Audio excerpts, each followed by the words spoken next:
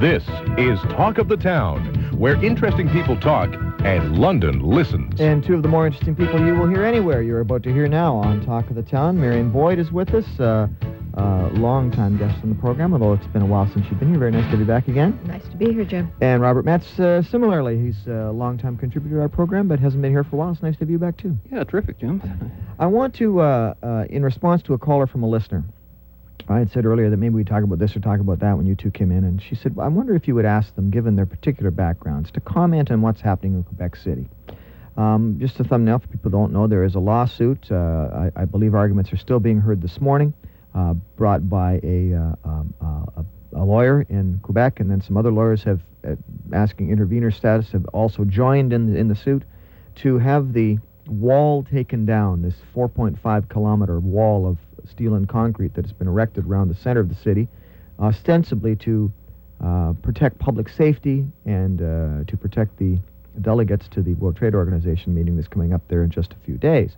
These lawyers are contending that this is an infringement on the rights of Canadians, that it contravenes the Constitution, and that the arguments they refer to as red herrings, the arguments by the authorities that violence is inevitable if they do not do something to control it. These lawyers and their lawyers before the Quebec Superior Court have characterized those as red herrings and saying there's no proof that violence will inevitably flow if they take the fence down, and that in the absence of some proof that the onus really is on the government to prove the necessity for the fence, and they say they cannot do that. The government is arguing back, well, we do have some precedents here, et cetera, et cetera, et cetera. The interesting phrase, I thought, I don't know if either of you will find it interesting. They said that one of the government lawyers said that the issue of public access is a fundamental right, but not an absolute one. Now, I'm not quite sure how you make the decision and make the distinction between fundamental and absolute, but apparently the government thinks there's one to be made. Marion, you have served as the Attorney General of the Province of Ontario. The Attorney General of Quebec is involved in this thing. Can you give us any insight into? And I know you're not. At least I don't suppose you're deeply involved in the legal machinations there. But can you give us any insights into what it would have taken in your department, for example, to what kind of justification would you have had to see to do something like this? Well, the extent of it, I think, is what is really bothering people in Quebec. I mean, it makes Quebec look like a fortress in a way that they don't like, and certainly there are a lot of people who want to do business, want to have free access to business within the lower town, who are quite concerned. I guess the real issue is, I mean, governments and courts are always in the position of trying to balance conflicting rights. The issue of absolute and fundamental, I mean, for example, it is our fundamental right to enter public hospitals, but that right doesn't extend to our going into the operating room. Mm-hmm. So it's not an absolute right. You know, it's that kind of thing. So if we look at it sensibly, I expect the government there is arguing that although right of access is a fundamental right, there are circumstances of public safety under Section 7, safety of the person, safety and security of the person, that take precedent over it. And I expect they will be arguing that they must take this for the greater benefit of the larger number of people. I mean, the assumption that there's going to be violence worries me. I think if the government assumes and the police assume that there's going to be violence, there certainly will be. Self-fulfilling prophecy. Self-fulfilling prophecy. I saw the police that were surrounding the Four Seasons Hotel in Toronto when the finance ministers were there. And, you know, the most peaceful person gets very annoyed when they see in our country, shoulder to shoulder, completely body-armed police officers with masks and plastic shields pounding those shields. There's just something about that that seems fundamentally wrong to us. And those demonstrators showed that they could peacefully manage. There was no violence in Toronto, even though it had been predicted. Chief Fantino was on the radio saying there was going to be all sorts of violence. There wasn't. I think there's a real determination on the part of those who are going to be in Quebec City to protest the TTA rather, that it is not going to be a violent. And yet we've seen lots of reports of internet sites urging people to come, giving them instructions on how to make Molotov cocktails and how to thwart the police officers. We did a story last week about seminars that are being held literally from coast to coast. But those are not about Molotov cocktails. Those are about teaching people about passive resistance, the kind of passive resistance that Gandhi used in India in order to win freedom for the... Well, if that's the case, then shouldn't the wall come down? I think it's overkill myself. Yeah. I do think it's overkill. I think it's very provocative. And I think it is the action of a government that knows it does not have the support of the people of Canada to have this kind of a summit here, given the secrecy that has surrounded the negotiations. Bob, what's your take on it? I mean, the absolute versus our fundamental and restriction on our rights. Somebody said to me, given that there's going to be a bunch of people there, given it's going to be busy, suppose I want to go and visit Quebec City. It's a city in Canada, the country in which I live. I don't need a passport to go anywhere within this country. To go to Quebec and explore that part of that city, I literally need a passport from the RCMP. Said this isn't, as he saw very clearly, he said, I don't care about public safety. That's an infringement of my right. If I want to assume a certain level of danger in my life, the same as if I choose to drive in the 401, which isn't the safest thing in the world to do. There's all sorts of things where I can choose to take a small risk or take whatever risk is acceptable to me. Has he got anything there? I think so. This is not a cut and dry. There are so many issues involved here. First of all, I don't think it's a freedom of speech issue. I think this is more of a property rights issue. Mm-hmm. And that the government, we have to understand, although we call it public property, it's really owned by the government, and the government determines the uses of that property. The government says a road is for cars, that's what goes on the road, cars. Even though it's public property, you can't be standing out there without a car. Can't pitch a tent out there. Exactly. And so that's fundamentally the issue. But I find it very ironic that we're talking about a wall around a city, because it's very symbolic of the anti-free trade protesters, because that's what they want to build around Canada, is a wall. And how could you possibly create a more symbolic, physical, concrete reality, if you will, of what anti-free trade is all about? It's building a wall around the country and not letting people in and out and violating their fundamental freedoms, the very same thing that we're talking about right now. The fact that they're willing and have stated publicly that they're going to use violence, if they have indeed said so, I think that's already grounds for arrest. It's the same as uttering a threat, wouldn't you say? I would agree with that, and I don't believe that they have threatened violence. Well, in fact, neither do I. think Otherwise, quite they the would have opposite. been arrested by now. I believe they would have. Well, the guy that did the fellow that did the report in Maclean's magazine, whose name escaped, Tom Fennell, and we've interviewed Tom many times in this program, although we didn't for this. We just lifted some information from the article he did, where he'd attended some training sessions. And he made it quite clear to me anyway that part of these training sessions, if not actively teaching people how to use violence in the furtherance of their aims, that there were philosophical discussions about lending support to those who did. And there was a sense, there were talk about solidarity, and even though you may not be comfortable leading a physical attack, it's part of your job is to support the people who do, et cetera, et cetera. So some of that talk is going, I mean, if Tom is to be believed, then I have no reason not to believe him, some of that is going on. I'm sure it is, but you still don't arrest somebody theoretically until they've committed a crime, although that's changing fast in this country, yeah. And we're already starting to round up people before they commit crimes. But I think the issue here, the big issue is, what if you're a business person in downtown Quebec, or as happened in Toronto for 2 days, a week or so ago, where complete parts of the city were cordoned off. Mm-hmm.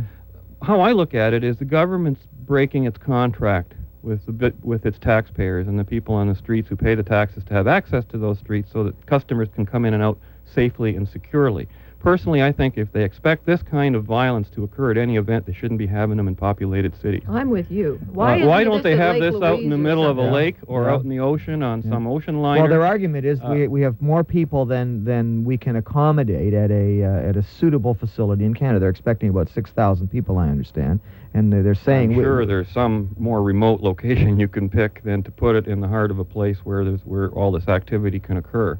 I just find that irresponsible on the part of the officials if this is really going to come down. Let me ask you about the courts, and Marion, I'll ask you first. Again, we can never predict what courts will do, but what's your sense here? Do you have any sense of whether the court is going to agree with this or not? Will they have is courage needed to go against the government and say take the thing down? Well, I mean, that's the reason we need independence of judges, so that they can have the courage to go against government if they determine that, in fact, the government is infringing the rights, the constitutional rights of Canadians and others, then they certainly ought to be independent enough to make that decision. The argument will be about whether there is a sufficient issue of public interest that overwhelms the rights of some in favor of many. I mean, it'll be that kind of a balancing act if they do in fact rule for the complainants. If they do, of course, the government will appeal to the Supreme Court. And frankly, I doubt that there's time for the Supreme Court to consider it, even if they would. It's ironic to me to look at people on both sides of the free trade issue here. They all seem to be opposed to the wall. Nobody likes the wall except the government. I think that's quite right. Yeah. I think on both sides, people are saying this is just absolutely a provocative action and that is not necessary. And my sense is that this is really an effort on the part of the police people to try and take proactive action that I think is wrong-headed.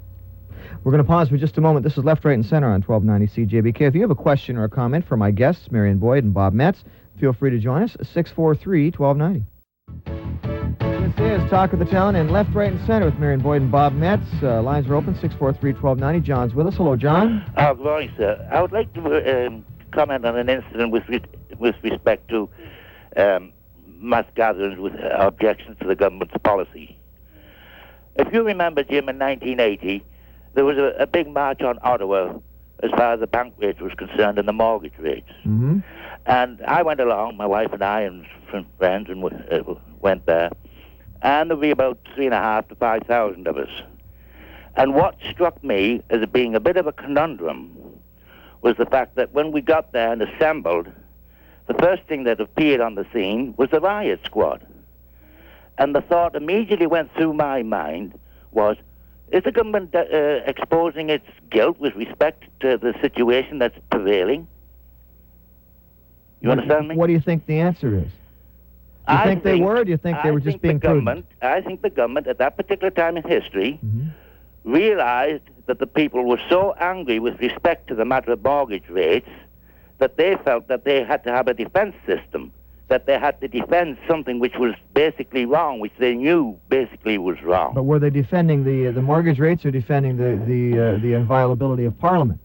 They weren't defending anything. They were expecting something.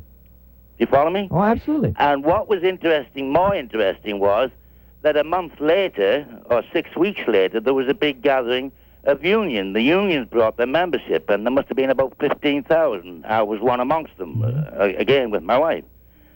The interesting thing about that was there wasn't a riot squad policeman in the area.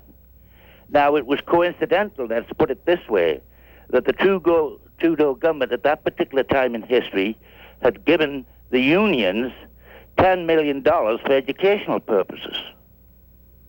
Now, is that not a bit of a conundrum? Well, do you think they were perhaps... bought off? I don't know. Do you think so? Oh, yeah, of course they were. Yeah? Of course they were. So they weren't worried about bringing the 15,000 people together. Do you think there's that much solidarity in the union that the $10 million buys 15,000 people's behavior? Well, it paid for the buses. All right. John, thanks for the call today. Appreciate it. Pretty expensive buses. Sounds that way to me, doesn't it? Mm-hmm. Well, I'm glad that John raised the issue of the riot police, too, because this has become an issue as well. It seems now that oftentimes in situations where there are confrontations are expected, instead of putting not plainclothes, but regular dress officers out there, they put officers in full gear. And I share with you, Marion, it makes my skin crawl a little. At the same time, I think about the officers within that gear, and I think what a shame it is that in order to police a group of their fellow Canadians safely, they have to dress like gladiators to ensure that they're not going to be beamed or broken or bashed or banged. It seems to me that there's a tragedy on both sides here. But is it not better to put those well-equipped guys out there on the front lines than to put someone who, if violence does erupt, might in fact be injured?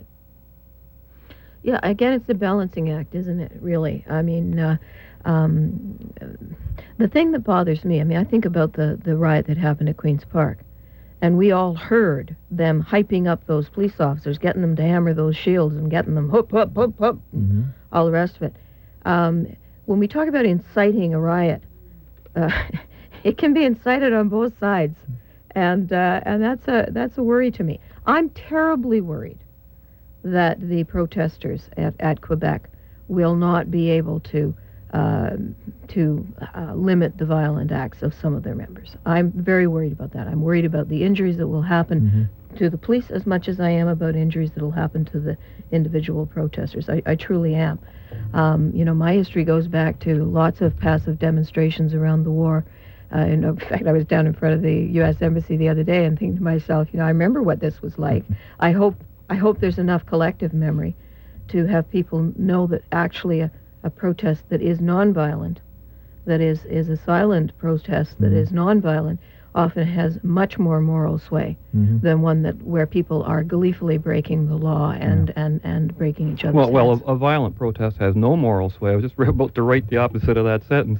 It's an admission that your case is pointless. That you the only way, when persuasion fails, use force. That's the mentality at work here.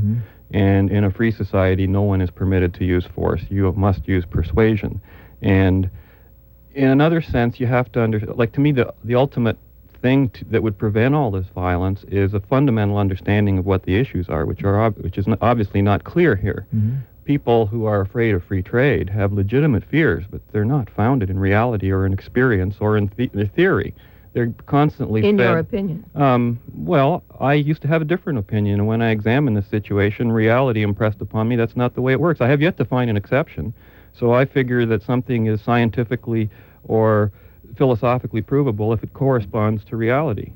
And free trade continually corresponds to a prosperous society, a freer society. I mean, trade is what human beings do to survive. And a society ever since the division of labor. No longer have the ability to protect their people. Sure they do. They have an obligation under free trade to protect their people. No, they do not. It in fact will limit very seriously the protect possibility. Them from what? From trade. That's what you're talking about. I'm talking about protecting people from violence. From exploitation. No, but in free trade, you choose who you work for. An exploitation, by the way, means that you're making use of something. So yeah, I want to be exploited. That's what I want to Marion, be when people come to me in the marketplace. I'm a little confused too, because I am of two minds of this. I see benefits and problems on both sides. But how, and I certainly, I've read the arguments, I've read the literature on both sides, but how does this, in a practical manner, for an individual like myself, how does this restrict my government's ability to protect my life, liberty, and happiness? The potential for it to do that is very strong. But how? Well, let me just look at the softwood lumber issue. In the United States, the softwood lumber people who want Canada to be punished have to purchase their lumber from private landowners. That isn't the way we've conducted business in Canada. We have public land and we have stumpage fees that are, they say, too low. Because of the way in which we've organized ourselves. If we lose that case... Are they right? I don't believe so. But if they lose that case, then it will limit the ability of any government in Canada... If we lose that case. If we lose that case. But we've won that case 3 times in the past, exactly the same case. But if we lose the case, it means that the government can no longer set the fees that it will charge its businesses, its industries on public land. In other words, it'll fetter their ability to make those decisions. But what I've read says that unless the fix is in, we're not going to lose this case either, that it's exactly the same case and exactly the same rules apply. Now, if the fix is in, all bets are off, because how do you fight the United States? Well, that's the whole point of this free trade thing. How do you fight the United States? I find this alarming. alarming. Look at the poor potato farmers, for heaven's sake. That here we're admitting that we are basically raping our forests because we are setting below a market price for our lumber. Obviously, people are going to buy from us. And yet, on the other hand, the same people who want this kind of protection scream environmentalism on the other hand, when the free market takes care of that automatically, because you should own things privately, so you take care of your property. The government has no interest in any long-term investment in that land, which I think the Americans have a strong case, and it's consistent with all cases on free trade. This works both ways. Both Americans and the Canadians are afraid of each other's economic competitive advantage in those areas where you have that competitive advantage. And Canada has some, and the United States has some. And there are people in the United States who are just as afraid of trade with Canada as there are people in Canada afraid of trade with the United States. So drop the barriers, let everyone decide. That's what freedom's all about. That's the thing I want government to protect, is my freedom to make these choices for myself, to buy from whom I choose. And, when you have a free economy, the whole point of economy is that it's economical. It brings prices down, increases productivity, and everyone's better off. And let's just go back to what you said. You said that we are, in Canada, allowing the corporations to rape the forest, and that's not true. Part of the reason the stumpage fees are low is because of our requirement that they reforest and that they not clear cut, that they cut in, and it's an advantage to them because we've disadvantaged them in terms of the environment. And so it is one of those balancing acts in the public interest. Yes, you allow trade, but you allow it under circumstances that allow those industries to make money, but ensure that they are not raping the forests, that they are, in fact, being responsible environmentalists. Marion, if we win this case again, the fourth in a row, if we win it like we've won the last three, are you less concerned? It'll just be another issue. I mean, what about the potatoes? Now they've let some people at far ends of Prince Edward Island send their potatoes and so on. What about all the farmers? Our farmers are not heavily subsidized in this country, comparatively speaking. And yet, in terms of the World Trade Organization, where we see heavy subsidization in many of the Western European countries, we're the ones that are being called the subsidizers, even though, in fact, we are not subsidizing heavily. Well, we shouldn't be subsidizing at all. We should be buying the cheap subsidized goods from other countries. Let's rob them blind if they're going to be stupid enough to give it away. The idea of a country being self-sufficient in all its resources and things is a very misleading concept. I mean, if it is true that Canada would be better off to be self-sufficient and not have free trade with the rest of the world, then isn't it similarly true that Ontario would be better off to be self-sufficient and not be dependent on the other provinces? Or wouldn't it be true that Toronto would be better off to be self-sufficient and not have to be dependent on London? And wouldn't it be true that London would be self-sufficient? And wouldn't it be true that Jim Chapman and Marion Boyd and Bob Metz should sit in their yards and do everything in their backyard, from growing their tomatoes to raising the meat to plowing the fields again? The anti-free trade argument is an argument for primitive lifestyle. No, it's not. It is. That's where it would lead if you kept going. If the free trade agreement did not give the right to corporations to sue governments when governments act in the best interests of the public, it would be a different matter. But the free trade agreement that was negotiated and put in place by Mulroney and maintained by Chrétien was an agreement that allows corporations, private corporations, to fetter, to sue governments for huge amounts of money. Yeah, but over what kind of issues? Only over economic issues. If they think only over economic issues. Government has no business in economics. That aside, but you made the comment, Marion, that the governments that act in the best interests of the people. Yeah. Well, look at. I know, but governments don't always do that. We've got a government now is elected by 44% of the people. Are you happy with everything the Liberal government does? Do they always act in the best interests of the people? My understanding is that is in there to prevent national governments from acting in ways that are not in the best interest of the majority of the people. But what if they are acting in the best interests of their people? They're majority governments elected by the majority of voters, and in a 3-party, 5-party country like ours, a majority can be a 44% majority. But wouldn't the interests of the people be best served by providing the people with the best quality goods at the lowest possible prices? I mean, isn't that ultimately what we want? Because that frees up our capital to develop our own country, to create more jobs here, to build more products and provide more services for other people. Nobody's talking about people not having access to these things. What we're talking about is we will always lose in free trade because other countries do not have the same kind of conditions of work, the same kind of requirements for health and safety.